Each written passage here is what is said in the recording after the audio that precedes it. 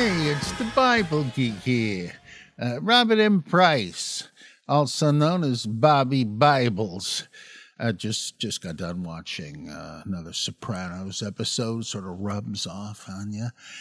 But I don't want to get into Bible matters. But before I do, let me illustrate what Derrida says about the deferral of meaning and so on. Just stalling for time. In other words, I wanted to mention to you a couple of things that are in the works. For one thing, I am a regular on Myth Vision podcast. I bet you know about that from Facebook announcements and posts by the host, Derek Lambert.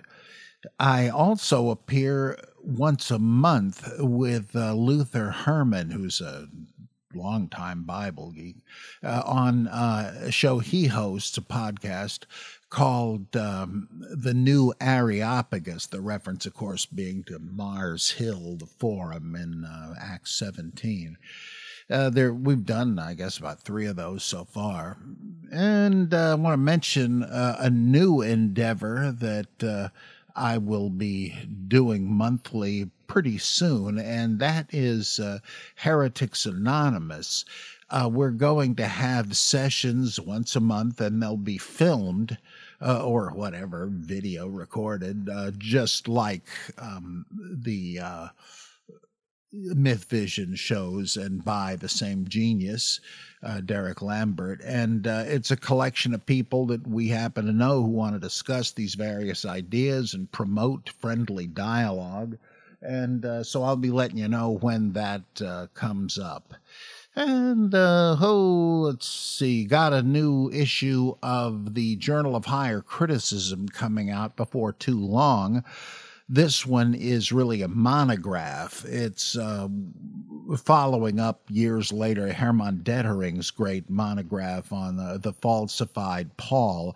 This one is by Samuel Zinner, another polymath, and it has to do with Josephus and his influence on apocryphal infancy gospels. Really fascinating stuff. And, I'm sure there's stuff I'm forgetting, but all kinds of things are going on here. And there, in addition to books I'm working on and so forth. So, enough of that. Let's take a look at some Bible Geek questions. This from Dale Bigford. I have a question, proposition, hypothesis I'd like to ask your opinion on. You're aware, I think, how quirks in history can happen. That against all odds, some weird little word, phrase, or thing can take root in mankind's history and hang around long after its original known meaning is lost. To this day, we're unsure what okay originally meant. To that end, I'd like to address a possibility of Q source.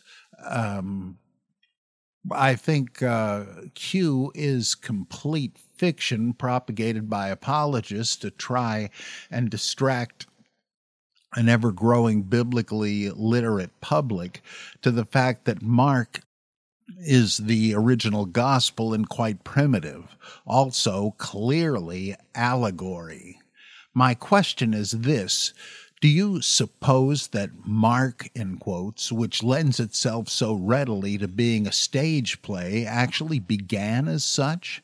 One could easily imagine the play being written by nobody upon the news of the temple destruction and showing it in the street theaters of Alexandria or Carthage or Antioch.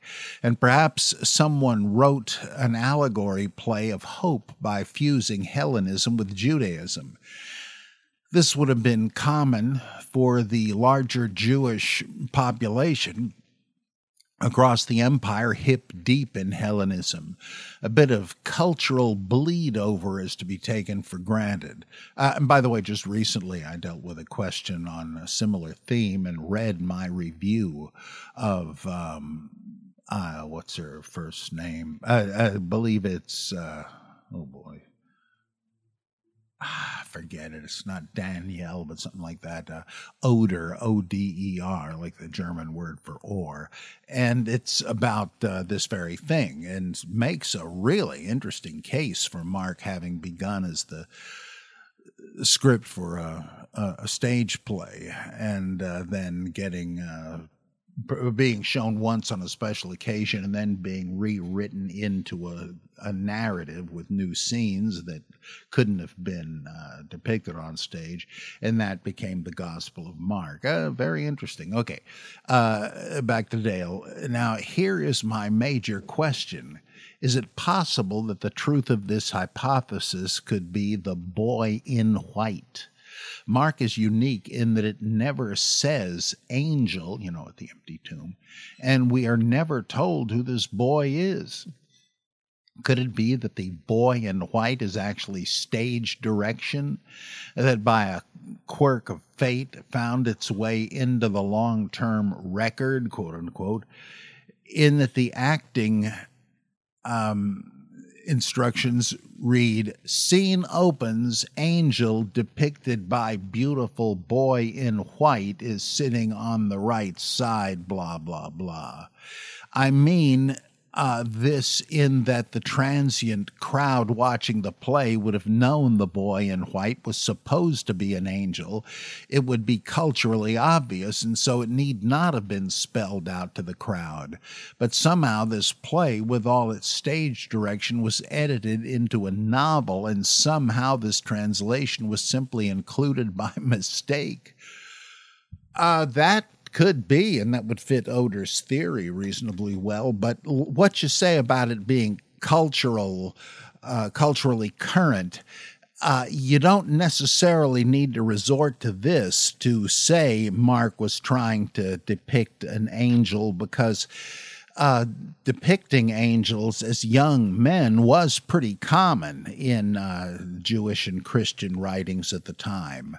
It's just that you gotta wonder if possibly he's thinking, well, I think it almost has to be an angel, unless you associate him with the young man in the Garden of Gethsemane who is clad in linen, as this one is, and flees the arresting party, leaving his garment in the hands of the pursuing officers, and manages to escape by the skin of his teeth naked, because it wouldn't, and if you throw in the secret Mark, it might be the young man whom Jesus raises from the dead, and who meets him later covered only in a white linen robe to be baptized into the kingdom of God. Now, if that is valid, and it does seem plausible, though unprovable,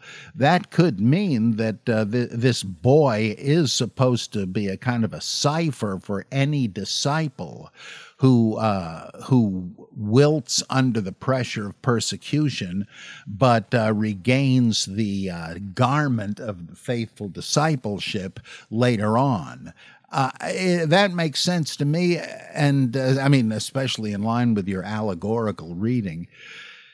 I can't be sure, but that would make sense, and yet usually it's taken as an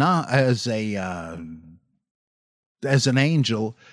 But on the other hand, Matthew seems to split the character into Jesus raised from the dead and an angel. So who knows? Maybe even he was uncertain as to what it meant. But your theory is fascinating. Okay, this is from Tim Curran. And he says, "Hello, mighty geeky one. Regarding the astrological pattern of solar/lunar associations with Old Testament figures, I recently wondered if there might be any New Testament solar/lunar associations as well, beside the overtly astrological symbolism and images of Revelation." Yeah, you're right. I mean, that is crawling with astrology. Anyway, John the Baptist has strong associations with Elijah. Elijah was a solar figure, definitely, since he heralds Christ. I got to wondering, despite the Gospel's frequent portrayals of Jesus as a new Moses and new Elijah, who were both mostly solar figures to my knowledge, righto, is there anything within the New Testament to link Jesus to the underlying lunar tradition of the Old Testament? Let's see. Well, having 12 disciples has suggested to some that he's the Son, and his face glows in Matthew's version of the Transfiguration like Moses, which originally goes back, as you're saying, to him being a solar deity. Back to Tim, the little detail about Paul's Nazirite vow of shaving his head comes to mind as a possible tip-off that Christianity might be interpreted as the moon to Judaism's sun, or something like that.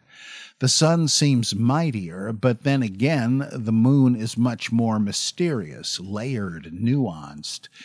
And to a first-century Middle Eastern Joe Schmo, less oppressive, perhaps.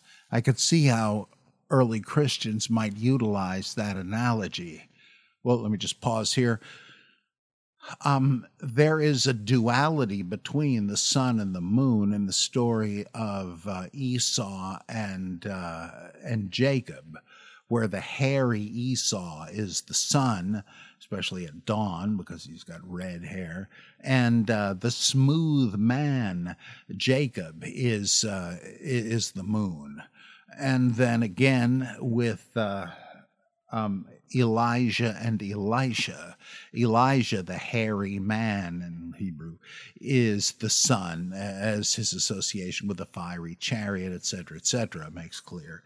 And Elisha is said to be bald, something hardly ever said about anybody. You just don't have many descriptions of people's appearance. And when you do, you have to ask why. And that implies it's a vestige of his being a moon god. And the she-bears he unleashes on these brats in the story no doubt refer to Ursa Major and Ursa Minor, the bear constellations. And so, yeah, there's something going on there. Let's see. Okay, back to Tim again. Abraham, a major character, is lunar. Isaac is solar, a seemingly blameless, positive, and revered character within Genesis. But narratively, he is really just a necessity to get from here to there. Son of the lunar Abraham, father of the lunar Jacob, who is especially favored over his solar brother Esau.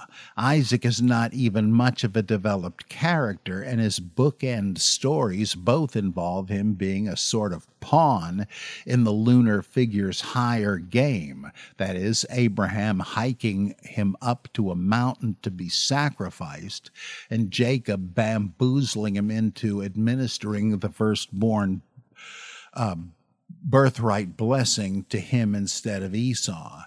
Is there a subtle stressing within the Bible, then, that lunar connotations might be better or more favorable to solar? If so, any theories as to why? I don't really know. I think you're exactly right on the solar and lunar associations of these characters. I don't doubt that, especially after reading Ignaz Goldsier's Hebrew mythology and its development. But whether one is favored over the other, that's hard to say. And it gets tied in by some interpreters with Jesus and John the Baptist.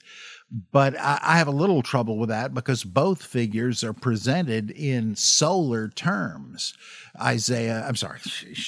John is depicted as being like Elijah with a hair shirt, which would certainly mean he's a solar character. And but Jesus has the glowing countenance at the transfiguration. So, and yet things like in John, where John the Baptist says of Jesus, he must increase and I must decrease. That has been taken to indicate that the moon yields to the sun and the brightness of the heavens and all that. This is something I've not looked very deeply into, but in our forthcoming anthology, Varieties of Jesus Mythicism, we have a really excellent essay. I wish I could think of the author's name, where he goes into this, like a solar, lunar, stellar reading of New Testament characters. So this book should be out pretty soon, Varieties of Jesus Mythicism, and I would refer you to that. I like the way you're thinking, though. Yeah, okay. I think this is Brent in Tennessee. A few days ago, I ran across these articles from April 2017 entitled "The Smith and the Devil is the World's Oldest Fairy Tale" and "The Origins of Ancient Fairy Tale." To summarize the article for your listeners, it says that The Smith and the Devil is the world's oldest story. An anthropologist and a social scientist proved this, quote, with the same phylogenetic techniques scientists use to map evolutionary relationships between organisms. The duo mapped out the Smith and the Devil on a tree of Indo-European languages, finding that it appears in a whopping total of 35 tongues. As the BBC explains, the tale's basic plot was found to be, quote, stable throughout the Indo-European speaking world from India to Scandinavia, end quote. The Smith and the Devil originated in Asia Minor about 6,500 years ago. When I hear people like you and Dr. Carrier talk about the Bible, it sounds like you use something similar, but maybe not to the same degree. About a decade ago, I read the Nag Hammadi Scriptures, the revised and updated translation of sacred Gnostic texts by Marvin W. Meyer and Elaine Pagels. If my memory serves me correctly, the numerous footnotes in that book document other texts in which the same paragraph could be found. For example, the paragraph may also appear in one of the Testaments, and or the Quran, and or the Epic of Gilgamesh, etc. In the early 1990s, I remember watching a PBS documentary of Joseph Campbell, and he documented the origin of many Bible or religious stories. To your knowledge, has any scholarly work been done to discover the origins of various stories in a manner similar to the dating of the Smith and the Devil? Let's see. You get into tradition history of various stories, and Hermann Gunkel used that approach somewhat. And again, Ignaz, I-G-N-A-Z, Goldzier, Goldziher, he deals with this kind of thing, tracing Bible stories back some steps. Let me see. I don't know of other ones right offhand. I'm rather sure there are things like that. It seems to me that perhaps Guy Doty, D-O-T-Y, did something about mythography that might have to do with that, but I don't think I have the book, and I don't remember much about it now. But that is another good one might be Robert Graves and Raphael Patai, Hebrew mythology, the book of Genesis. That, I think, traces some of them back to even more ancient roots. But good hunting. Sorry, I'm not all that much help on that one. Okay, who's next?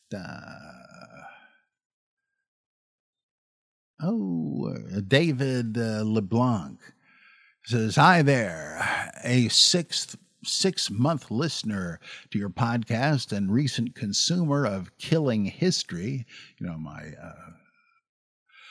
broadside against, oh boy, the guy that used to be on Fox, O'Reilly, right? Yeah, okay. I thoroughly enjoy your wit and analysis. Recently, a friend posted a question to me regarding the Greek of Hebrews, the Epistle of the Hebrews, and lucky you, I'm passing the buck or the syntax, as it were, on to you. Here's the question, copied verbatim. Hebrews 1 through 2. Most translations employ... wait a minute, let me read the passage here. I think I know it reasonably well, but I don't want to misquote it from memory. In many and various ways, God spoke of old to our fathers by the prophets, but in these last days he has spoken to us by a Son, whom he appointed the heir of all things, through whom also he created the world. Most translations employ world or universe here. The actual word is aionas, or ages. Hebrews is the only book in which I see aionas translated as world. Everywhere else it's translated as age. Even in other parts of Hebrews, aionas is translated as ages, but just not when it talks about things created by Messiah here. I'm in a perpetual state of bafflement as to what I believe. I don't know really, and there's a certain freedom in that, but clearly our translators have messed with us. At times, it's benign confirmation bias. This, I think, was crooked. Your insights on this mighty problem would be deeply geekified. Well, David, as I understand it, sometimes the like in 2 Corinthians, where it says the God of this world or of this age has blinded the minds of unbeliever. I believe it's Ion also. Now, I don't know this for sure, but I've always suspected that the flexibility of the term may come from the idea of world ages, which you find in various cultures. Eliade speaks of some tribe somewhere, I forget now, who every new year do not say a year has passed, but a world has passed. And it's because every new year you're celebrating the renewal or recreation of the world. So it's possible that that's the link. So that the time and space associations are both there, depending on the context. Now, what does that have to do with the ions of the pleroma, the divine emanations in Gnosticism? Well, I don't know, but I've often suspected that had to do with the notion that a god is dominant in an age, which is certainly part of ancient astronomy and astrology and made its way into Mithraism. As David Ulansey explains in The Origin of the Mithraic Mysteries, he says that the image of Mithras breaking the neck of the cosmic bull to renew nature reflects the passage of the what the heck is it? I always get this mixed up. The axis or whatever from Taurus to Perseus, because the bull, of course, is Taurus, and Mithras is, in effect, another version of Perseus. But he was named for Mithridates, the patron of the astrologers who came up with this. And if that is so, then it's easy to see the slippage between a god or whatever and the age or period which he dominates. But it apparently is legitimately used either way. And I guess most translators figure that Hebrews would make a little more sense if the world rather than the age was created by Christ. But then on the other hand, another one of these ambiguous verses from 2 Corinthians says, if anyone is in Christ, he is or there is a new creation. But does that mean a place or a time? Oh, kind of both. So I think it is legitimately ambiguous, and world would seem to, it seems to be based, the passage seems to be based on wisdom literature, such as we find in the book of Proverbs and Sirach and the Wisdom of Solomon, where they have wisdom as a kind of a lieutenant of God. Through whom he creates the world. So I think that's a legitimate translation. Okay. Let's see. No, who's this? Wes Snow. According to the average Christian's knowledge of the canon, most everything, if not all, has been taken care of once Jesus ascends to heaven. I can't for the life of me figure out why God would then need Paul. From a Christian perspective, why was Paul even necessary? I imagine God sitting back after Jesus' ascension thinking, I sacrificed my son, and that just wasn't enough. What else can I do? I'll send him back down one more time to convince one Jew so he can write letters to the churches and get this thing going. And I really don't trust those disciples Jesus picked out. Then again, if Paul does bring something to the table, it just makes me wonder why it wasn't accomplished when Jesus was on earth. The answer is probably staring me in the face, but none of my Christian coworkers has been able to supply anything close. Well, Wes, I think there are two big possible answers to this. One is that of Marcion, who said that Jesus was the son of the loving heavenly Father, who was not the Hebrew God Jehovah, the latter being the one who created the world and gave the Torah to Moses.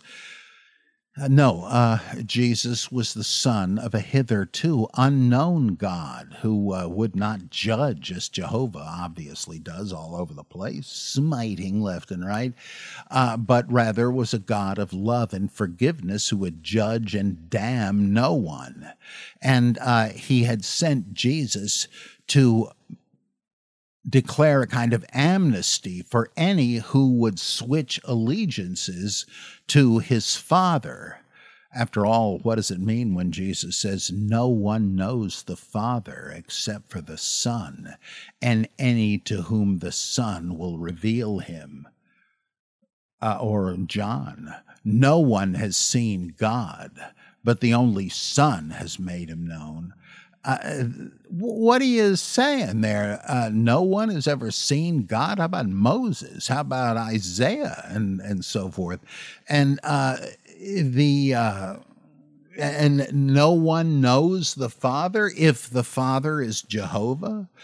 Doesn't this straightforwardly say that Jesus is introducing to borrow the phrase from Acts 17, the unknown God? Well, Marcion thought, yeah, that's right. The 12 disciples could not grasp this, though Jesus was teaching it. And so they thought Jesus' Father was Jehovah, couldn't be disabused of that, didn't make any sense to them. And so they thought Jesus was a kind of a continuation and modification of Judaism somehow. But he wasn't. That was not his message, Marcion figured. Marcion figured that Jesus was teaching a whole different thing, and that it was he was starting a new religion. This wasn't anti-Semitic or even anti-Jewish. He admitted that the Hebrew God existed and that in his way he was righteous, but he was a pretty rough customer. And there were good things in the Jewish scriptures, but Jesus wasn't one of them. He was not predicted by the sleight of hand interpretation of passages out of context. That's not our scripture. Let's not try to appropriate it. And that's why the Marcionites were the first to have a New Testament. All right, they said we need a Christian scripture, and it doesn't include the Old Testament. Well, the emerging Catholic Church wouldn't have that, and they went with the legacy of the 12, whom Marcion figured had grossly misinterpreted it, and that their adherence to the Torah was proof positive of that. So Jesus, seeing this happening, because, the disciples are shown as blockheads throughout the Gospels and even Acts, right? In Acts 1, Jesus has been on earth for 40 days after the resurrection, teaching these guys the inner secrets of the kingdom of God. And at the end of the time, they say, Lord, is it now you will restore the kingdom to Israel? And Jesus sort of rolls his eyes and says, look, that God's timetable is none of your business. Just get out there and preach. Like, even after this, they make the fundamental error. It's not hard to see this. It's not hard to read it this way. And Marcion certainly did. And so he said Christ had to appear again to somebody who had a little more gray matter and explained it to him in clear terms and said, I'm going to need you to carry this message. And that's why Paul had a different sort of a message, a different sort of Jesus, and so forth. So Paul was a kind of an afterthought, a plan B, according to Marcionism. And I think there's something to that, as I will discuss in my forthcoming book, Judaizing Jesus. But another possibility is that, oh boy, losing my short-term memory here. There is a long-standing model of revelation in Near Eastern religions. I don't know if it can be traced all the way in documents, etc., to the time of Christian origins. But you certainly do find it for centuries thereafter in the Ismaili sect of Islam, which is sort of a Gnostic survival, and the Druze religion, which is also a Gnostic religion, ultimately derived from Islam. And Bultmann finds a hint of this in the Gospel of John's talk about the Paraclete. He said that originally it's not unlikely that the Paraclete Jesus is depicted as predicting was supposed to be another human teacher sent from God who would explain what Jesus could not explain because the disciples weren't ready for it. In other words, he was the Spirit of truth that would come to elucidate the teaching of Jesus, as he says in the farewell discourses at the Last Supper. There are things I want to tell you that I can't tell you now, but eventually, when you're ready, the Spirit of truth, the Paraclete, will come. Well, yeah, that would fit this model of revelation whereby God sends revealers in pairs. The first one is called the proclaimer, and he proclaims an exoteric message, a message that the common people can understand and benefit from. But there is a deeper gnosis that he hides in parables or whatever, and that shortly thereafter, when the proclaimer disappears, his successor, the foundation, appears, and he explains to the Illuminati, the elect, what it really means deep down. And you could easily interpret it that way. Like, I believe some Marcionites thought that Paul was the Paraclete in the same sense Bultmann meant it. And so you could see it that way, with the chain of pairs of revealers, kind of like the Gnostic doctrine of the syzygies, the yoke fellows that are sent from God. And so those are a couple of unfamiliar ways of understanding that. And they're both well worth thinking about. Of course, a lot of people say, well, that's new to me, so I'm just going to reject it. But you can't really do that if you have any real desire for the truth. You've got to weigh all the options, and those are two of the options, like them or not. Okay, what do we got next? I am not sure I have a name on this one. That happens occasionally, and I don't know why. Some error I've made, surely. Okay. Were the editors who collected the stories in the Holy Land the Bible Greeks? Oh, why? I guess that's just a pun, but it is interesting to note that Russell Gmirkin and others have put out a really powerful theory that it was Greek-speaking Jews in Alexandria who got together and put together the Pentateuch and really the rest of the Old Testament in maybe the 3rd century B.C., a lot later than scholars had thought. But anyway, here's his main question. Okay, why didn't J.C. stay dead? Like other figures of literature, he is not dead. He came back to life. Not like Socrates, Alexander, Julius Caesar, Romeo, and Hamlet. They died. Their story is finished. It is done, and we can move on with our lives. But no, J.C. is still around playing Jack in the Box with humanity. When will he pop out of the box? When the world is devastated by disasters and plagues, according to some scriptures. In the Spanish flu of 1918, it is often estimated at 20 million to 50 million victims worldwide. Other estimates run as high as 100 million victims, around 3% of the world's population. That disaster was horrific, but it was not enough to call J.C. down to earth. Disasters, floods, earthquakes of grand scales seem to delight some Christians awaiting J.C. I'm sure you've met some, wise Bible geek. You bet. It stunned me the first time I heard an evangelist gleefully express joy at hearing of scores of dead due to a natural disaster. Could it be that this disaster would be the one that brings J.C. back to earth? If not this one, well, hopefully the next disaster will, or the one after that, or the one after that. Keep on praying and hoping for more disasters. Sick stuff.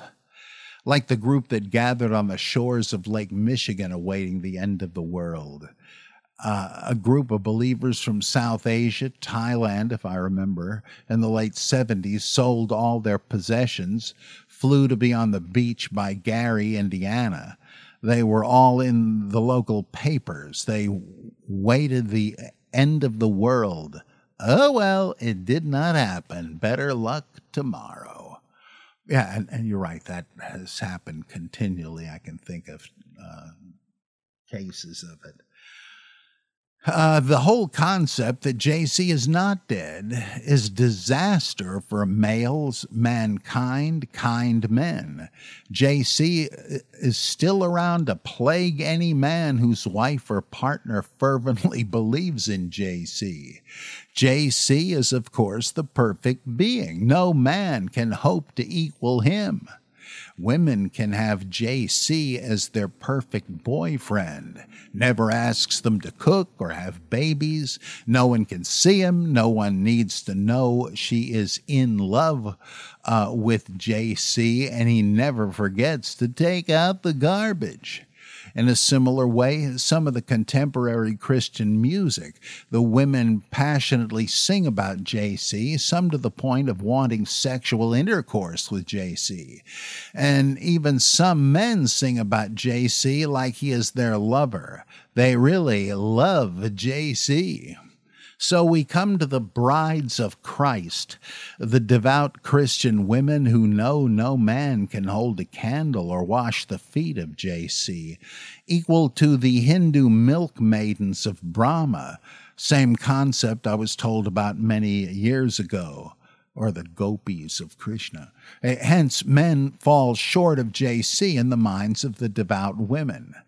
We have no defense against this idea. We can't conquer death, and we won't submit by choice to crucifixion. Okay, so that is a consequence of dying and rising gods. If they would just stay dead, I have a scrolling problem here. If they would just stay dead, we would still venerate and worship them. Most of our famous leaders died. We still remember them: Abe Lincoln, George Washington, Johnny Appleseed, John Hancock, General Pershing, Mark Twain, Edwin Hubble, and Pancho Villa. The non-death of JC leads me to speculate that the ending of Mark was influenced by female writers. On a podcast, you pronounced that the book of John was written by females, so I extend that thought to include editing Mark's book. If Mark wrote the original book/screenplay, and it was originally without the resurrection, it may have been changed later to include the resurrection scenes. I would not count that out totally. It is not very difficult to edit in a world full of illiterates and no printing press. What say you, Bible geek? A dead JC would have quite an effect on Christianity, but what kind of an effect? Yeah, that really is interesting, and with Thomas Altizer and others, you have to ask, does not the resurrection really negate the seriousness of the crucifixion? What kind of sacrifice is it for Jesus to be dead for a couple of days? Right? I mean, that, and then he comes back out of the tomb alive. That's not, in principle, different from the swoon theory that says, okay, he didn't actually die, and he was just knocked out for a couple of days while he was in a coma recovering. I mean, there's a slight difference. One of them says he was dead. The other says he appeared dead. But either way, he comes back after a couple of days. I mean, that is nothing compared to the torture of the Maccabean brothers in 2nd and 4th Maccabees. That is nothing to Elie Wiesel in Auschwitz. And so on and so on. It's nothing even compared to the street bum who dies of frostbite in the winter. If you're dead and you stay dead, you were really martyred. You really lost your life. But in the case of Jesus, he just sort of locks it up in a bus station locker for a couple of days. I hate to be so blunt, but come on. I mean, oh, let's mourn the death of Jesus. Oh, you mean the one that lasted a couple of days? It just is amazing that people don't see that. So, yeah, there really is a problem. You wonder, to take a different aspect of what you've asked, the brides of Christ, the nuns wear a wedding ring to signify that they're the brides of Christ. They're the spiritual brides of Christ, but in so real a sense that they're celibate. They're not going to marry any mortal man.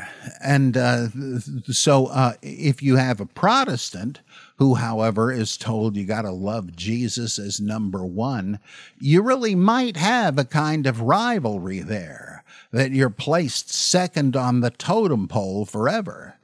I once, a friend of mine, a teacher of mine, told me that she was an Episcopalian. I don't know what I was at the time, but she said that her husband had gone on a retreat and had come back all dreamy-eyed and distracted, and she was afraid he was having an affair with a woman he met on this retreat.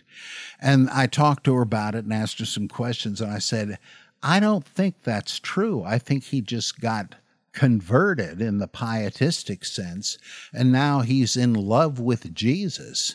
And later on, she said, yes, that's what it turned out to be.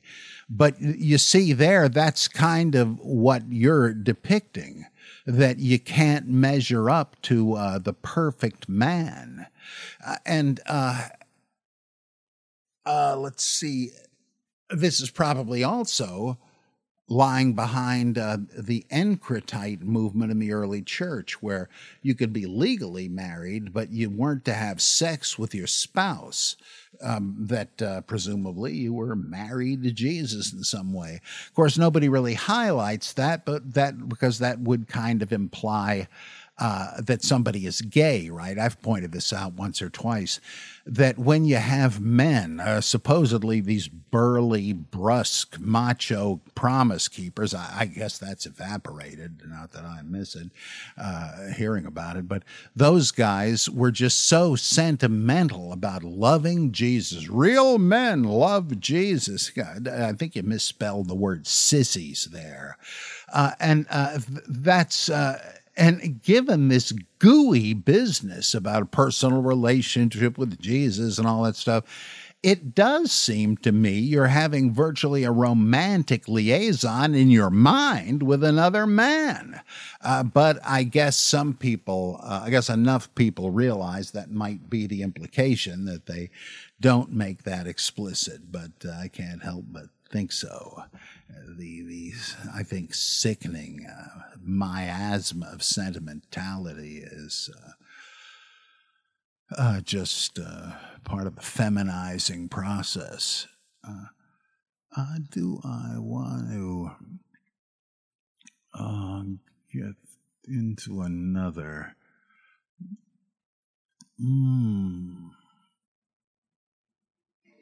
Yeah, I think I'm going to call it quits for this evening.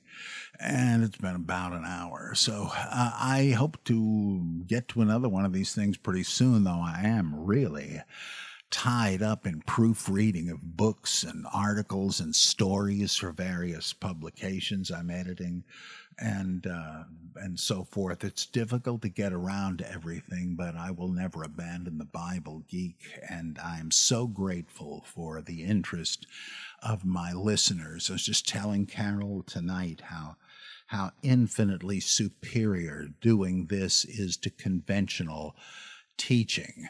I have very intelligent listeners who are as fascinated with the puzzles of the Bible as I am, and most of you have some sort of background from your own studies and can raise very good questions. It is just a pleasure to be in dialogue with you, and a privilege to be able to try to answer your questions. So I love doing the Bible Geek and the Human Bible, and the Lovecraft Geek. And by the way, as I record this on August 20th, it is the 130th birthday of Lovecraft. And I celebrated this with my family by watching The Dunwich Horror from 1970. Great flick. Okay, I will see you soon next time on The Bible Geek.